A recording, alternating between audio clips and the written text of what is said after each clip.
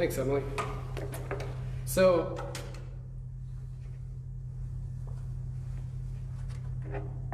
this morning we're going to look at a story in the Gospel of Mark. We're going to look at chapter 4, verses 35 through 41. Mark 4, 35 through 41. It may or may not be a story familiar to you, but I think we're going to have fun going through it. So,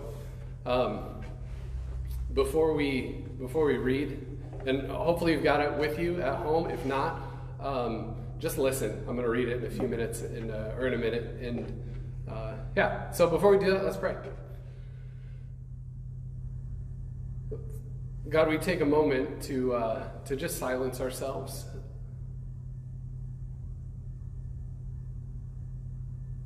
And to just breathe a little bit. To breathe deeply.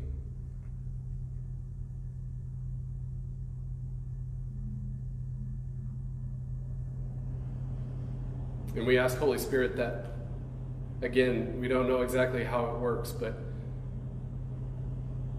your presence, the way you show up, somehow you speak to us through these words in this book. So we pray, Holy Spirit, that you would calm our anxieties, that you would be with us where we need it, that you would speak a word into our lives, and that somehow, some way, we can emerge out the other end of this thing and be different, changed, transformed. And we want to look more like you, Jesus. It's in your name we pray. Amen. Okay, Mark 4, 35 through 41. Hear these words. That day, when evening came, so some things happened throughout the day that I'll talk about in a little bit. Jesus was teaching, and then the very same day he was teaching some things, they decided to get in a boat and go to the other side of the lake. So he said to his disciples, Jesus did, let's go over to the other side. And leaving the crowd behind, they took him along, just as he was, in a boat. There were also other boats with him. A furious squall came up, and the waves broke over the boat so that it was nearly swamped. Jesus was in the stern, sleeping on a cushion. The disciples woke him and said to him, "Teacher, don't you care if we drown?" He got up, rebuked the wind, and said to the waves, "Quiet, be still." Then the wind died down, and it was completely calm. He said to his disciples, "Why are you so afraid? Do you still have no faith?" They were terrified and asked each other, "Who is this? Even the wind and the waves obey him." We'll go that far. So, here's the deal. Whenever I come across a story like this one in the Bible, I think I find myself in the same place that many of you find yourselves. Maybe I'm being a bit presumptuous there, or I'm assuming too much, but I know that a lot of people find themselves in this place. We just don't know what to do with stories like this. We don't know what to do with it. Let's walk through the story real quickly. So you've got the disciples, they're in a boat, they're going to the other side of the lake, they're on the Sea of Galilee, and all of a sudden this fierce storm pops up.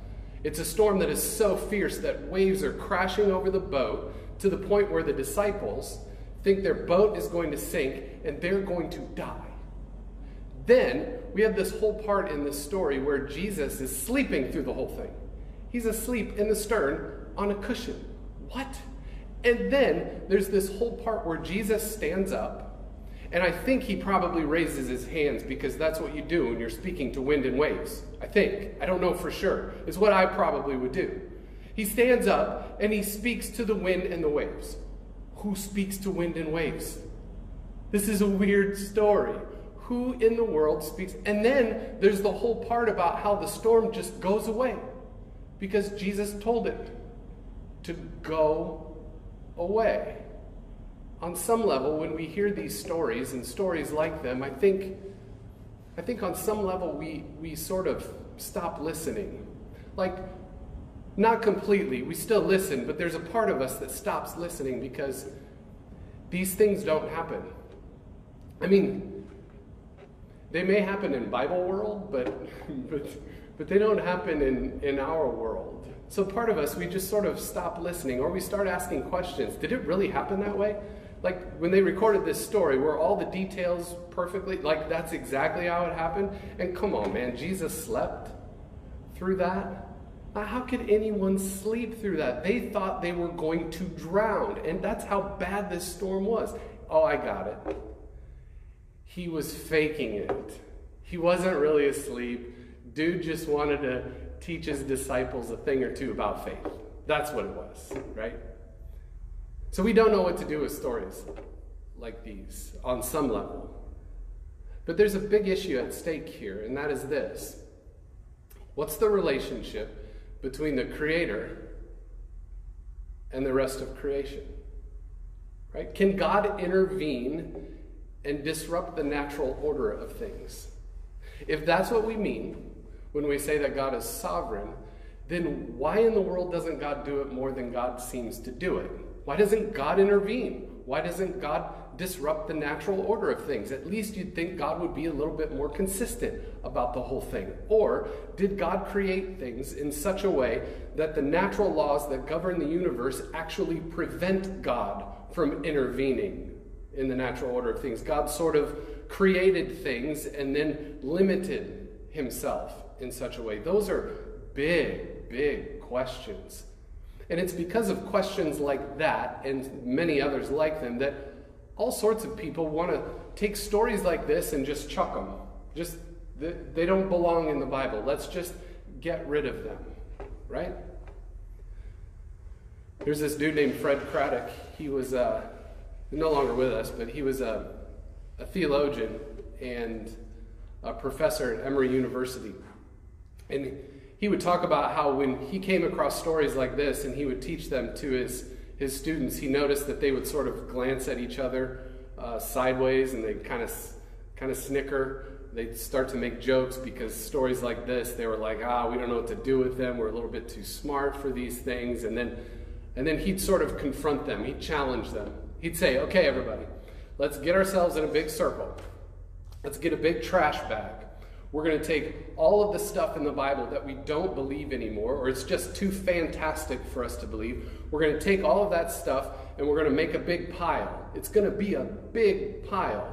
But after we've made that pile, we have to then start asking ourselves the question, what is it that we actually do believe?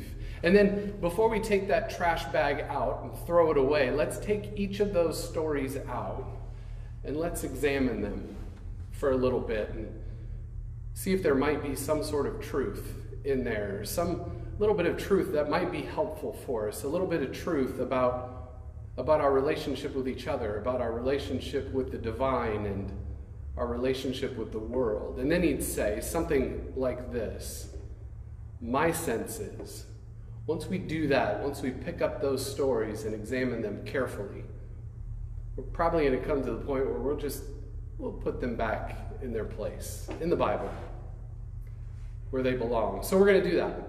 We're going to pick up this hard to believe it really happened that way story, and we're going to look at it with the curiosity of a child. You know when kids go out in the backyard and they find a rock and they pick it up and they look at it and they examine it with the kind of curiosity that blows adults' minds, and they're like, this is amazing, and they want to keep them? And we must have a couple of buckets full of rocks still in our garage from when our kids were little and they saw these rocks and they were so curious and found so many amazing things about them that they just had to keep them. It's kind of like that. Let's look at these stories with that kind of curiosity, because I think that's what Jesus meant when he said that we were supposed to receive the kingdom of God like a child. Receive the kingdom of God like a child who has the kind of curiosity that there are things out there in the world that maybe we haven't seen yet, or there are things behind the things that we see in the world, or there are ways of doing things that we haven't been exposed to or thought about yet. So let's pick up this story and let's just notice some things. See if it might have an effect on our lives. Maybe in a little way, maybe in some profound way, I don't know. So let's notice some things. The first thing I want us to notice is the obvious. Like, it's staring us in the face. You can't miss it. It's the storm.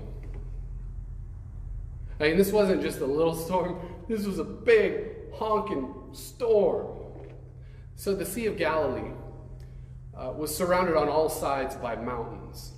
So when storms rolled in, they did so fiercely and unexpectedly. It's like you didn't see that coming. All of a sudden, there was a storm. And that's the way that Mark sort of tells the story. In fact, he tells his whole story about Jesus with a sense of urgency and fast pace, and it's just crazy.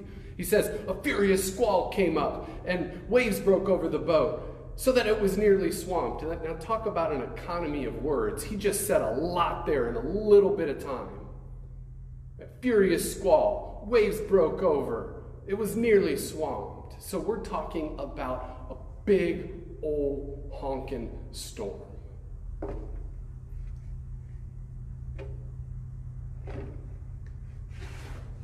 Kind of feels like we're in a storm right now.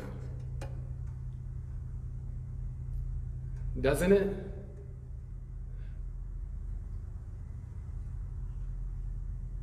I mean, we sort of kind of saw this coronavirus thing coming.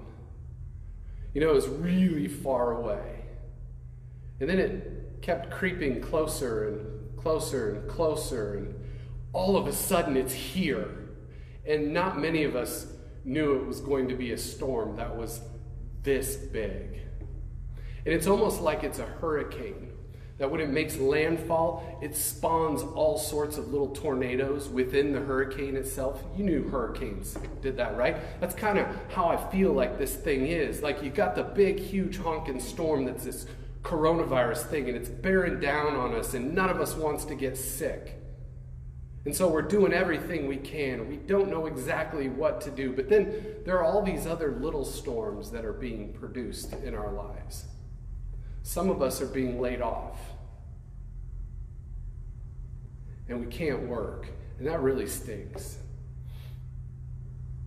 Some of us are seeing our hours at work.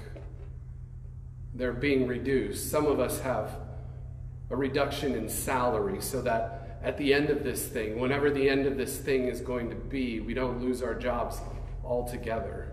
It feels like our savings are being flushed down the toilet. I'm not going to check, and I advise you not to look at that just yet. Just wait. It feels weird.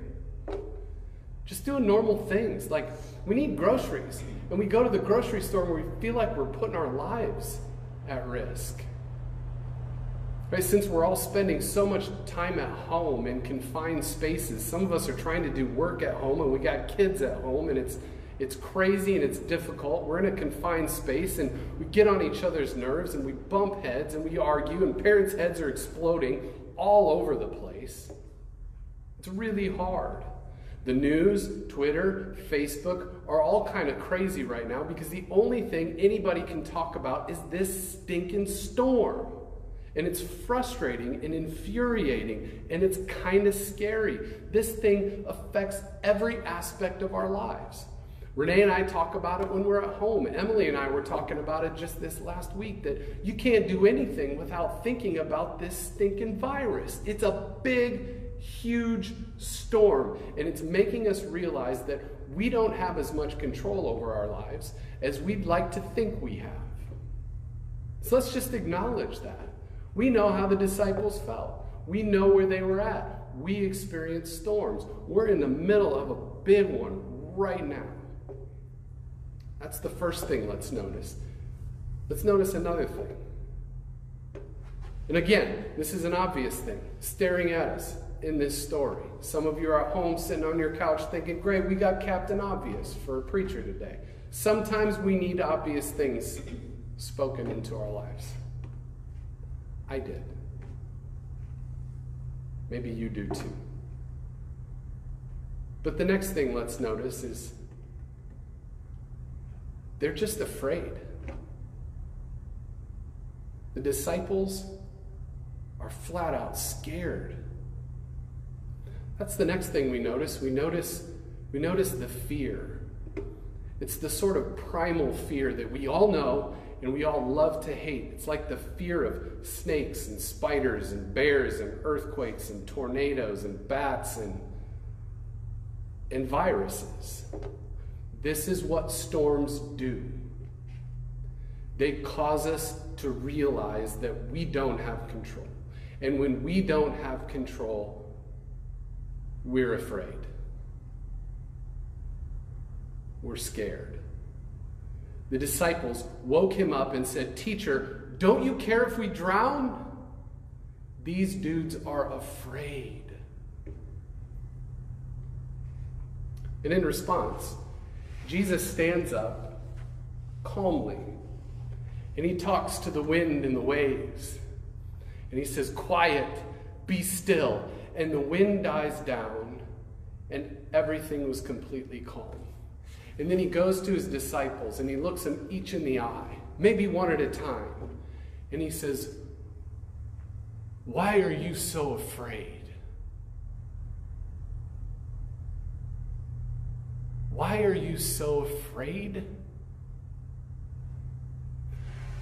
I have to be honest, when I get to this part of this story and I get to that question, I get a little fired up.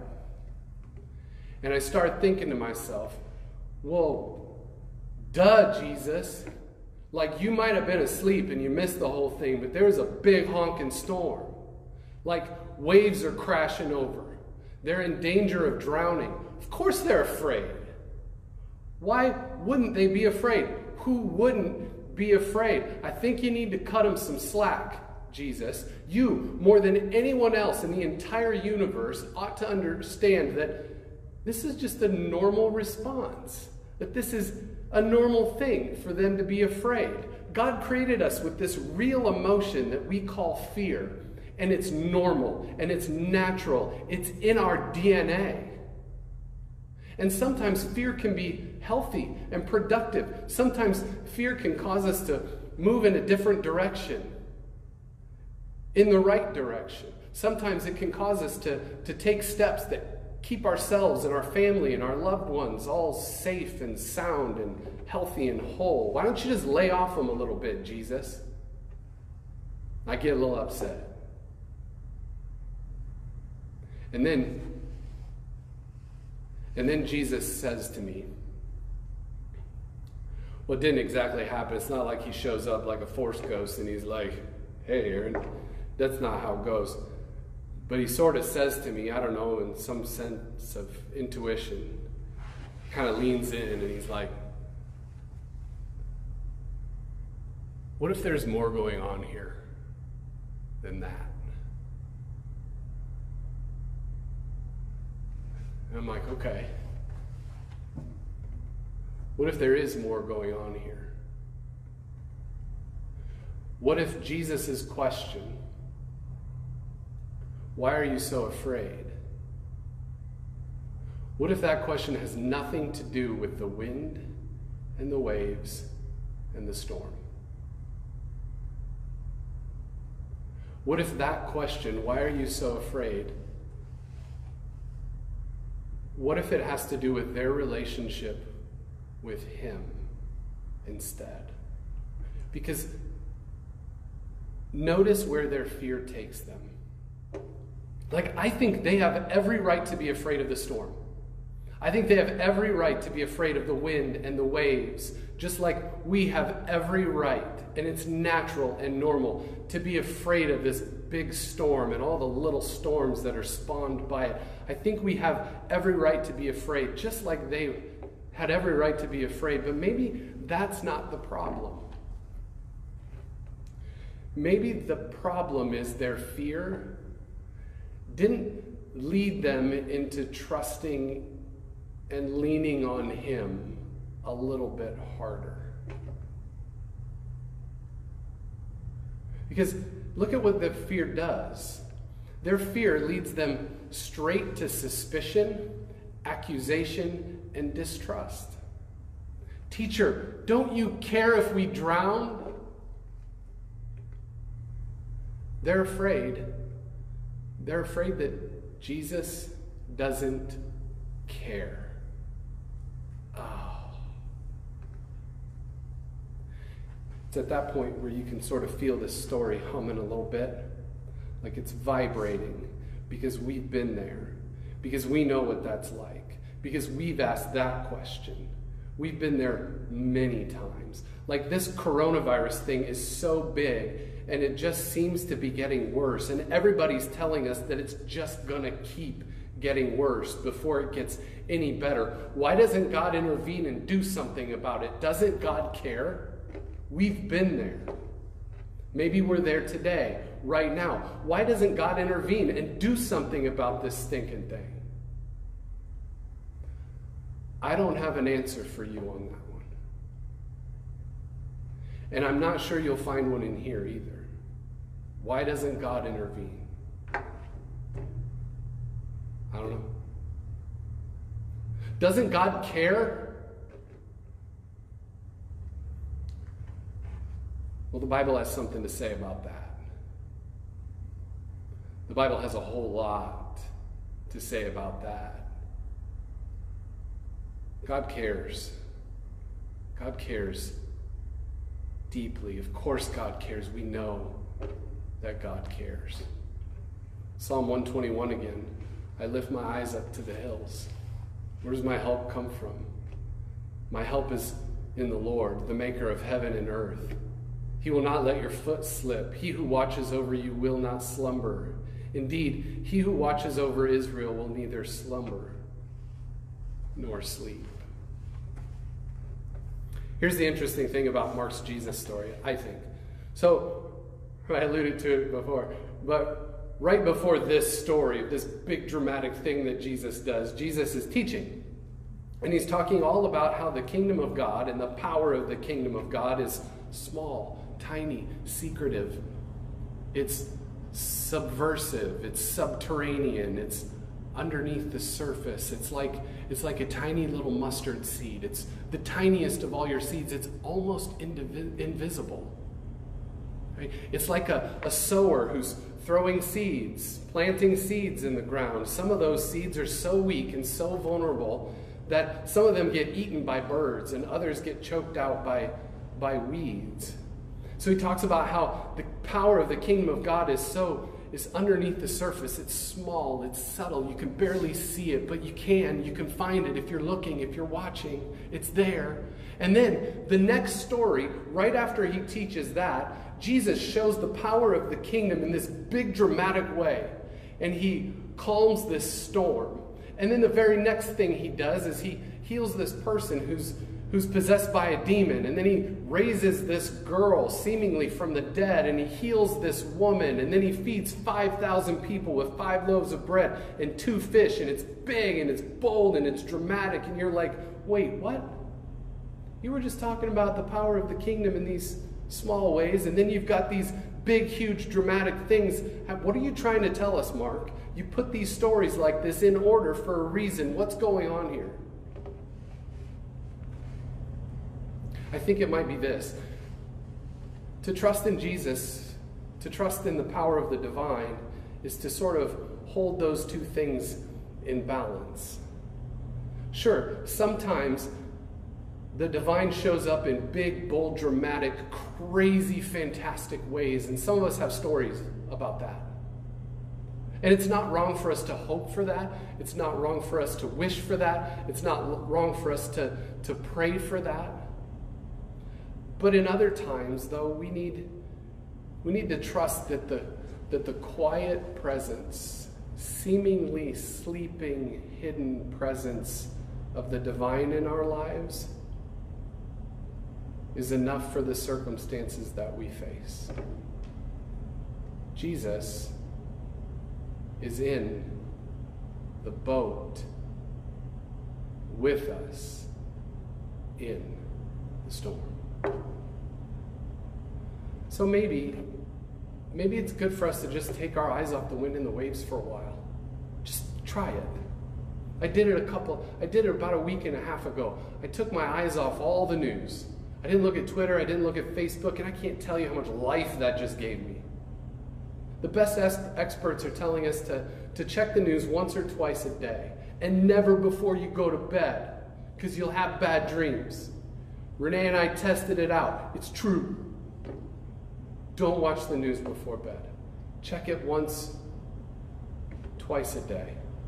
Let's take our eyes off the wind and the waves for a while and dive into the presence of the divine. Lean into all of the ways in which the divine is taking care of us right here, right now. Take a break from it all. Go outside and take a walk. God has given us this big, beautiful, bold creation to enjoy. Breathe in some fresh air. Take a walk. Practice social distancing. Be smart about it, but go take a walk. Pray for the homes in your neighborhood quietly as you pass them by, or maybe in the parking lot at the apartment complex where you live. Just pray for the people in your building. Connect with the divine outside in some way. Just take a walk. Take a break. Dive into a book. You can still read. You can get books online. Read. God has given us so many beautiful, talented people who've written so many amazing books and novels and stories. Dive into those things. Read them. Soak it in. Take a break from the wind and the waves for a while. Lean into the grace that is a good book. If you're a puzzler, put a puzzle together. Like, bake some cookies. If you've never baked cookies, now's the time to learn, especially if you've got all the ingredients. You don't have to risk your life going to the store. Bake some cookies. We got some really amazing things, people doing really amazing things just in our own neighborhood.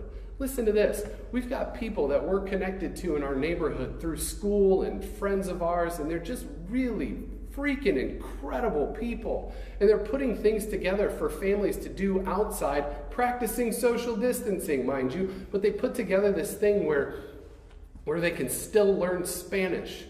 And they're going out on these little scavenger hunts, and they're making videos and sending them to one another, speaking in Spanish. It's just amazing.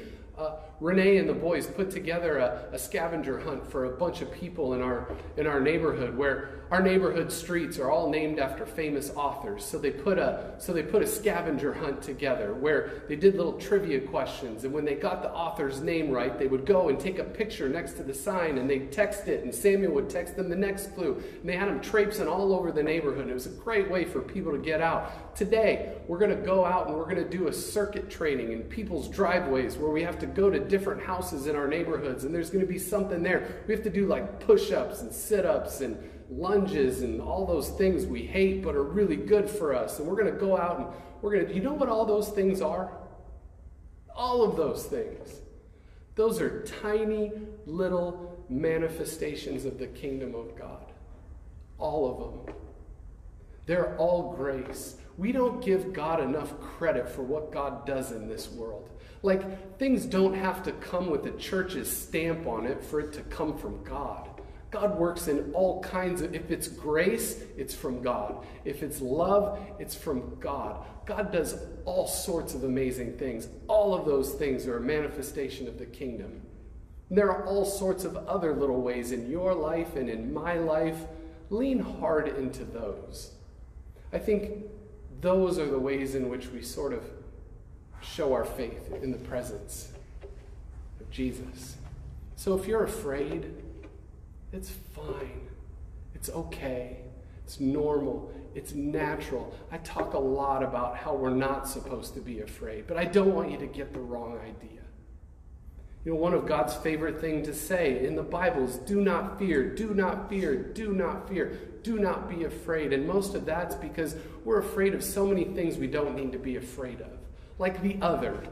We don't need to be afraid of the other. People who are different from us, people who challenge our way of thinking, people who think different things about how to be in this world and how we ought to operate in this world. We don't have to be afraid of each other. We get in all sorts of troubles because we're just afraid of each other. Don't be afraid of each other. But this thing, this thing, it's okay to be afraid. It's okay. But don't let that fear turn into distrust. God cares. God cares so deeply. And there are all sorts of little manifestations of the kingdom of God and the grace of God and the love of God all around us if we're looking for it. So look for those, lean into those, and maybe as you do, you'll realize that the divine is in the boat with us. And we're going to be okay. Let's pray. God, thank you for these stories, for all the ways in which you show up in our lives, even ways that are unexpected and we don't recognize them as you, but we know that you work in so many different ways, and there's no gatekeeper to the presence of God. There's no, things don't have to come through a church in order for it to be with you. You show up in all kinds of different ways, through all kinds of different people. So we pray, oh God, that we would lean into those things. Pray that you would calm our fears. Pray that we would be able to sense your presence in our lives at all times and in all places. In Jesus' name, amen.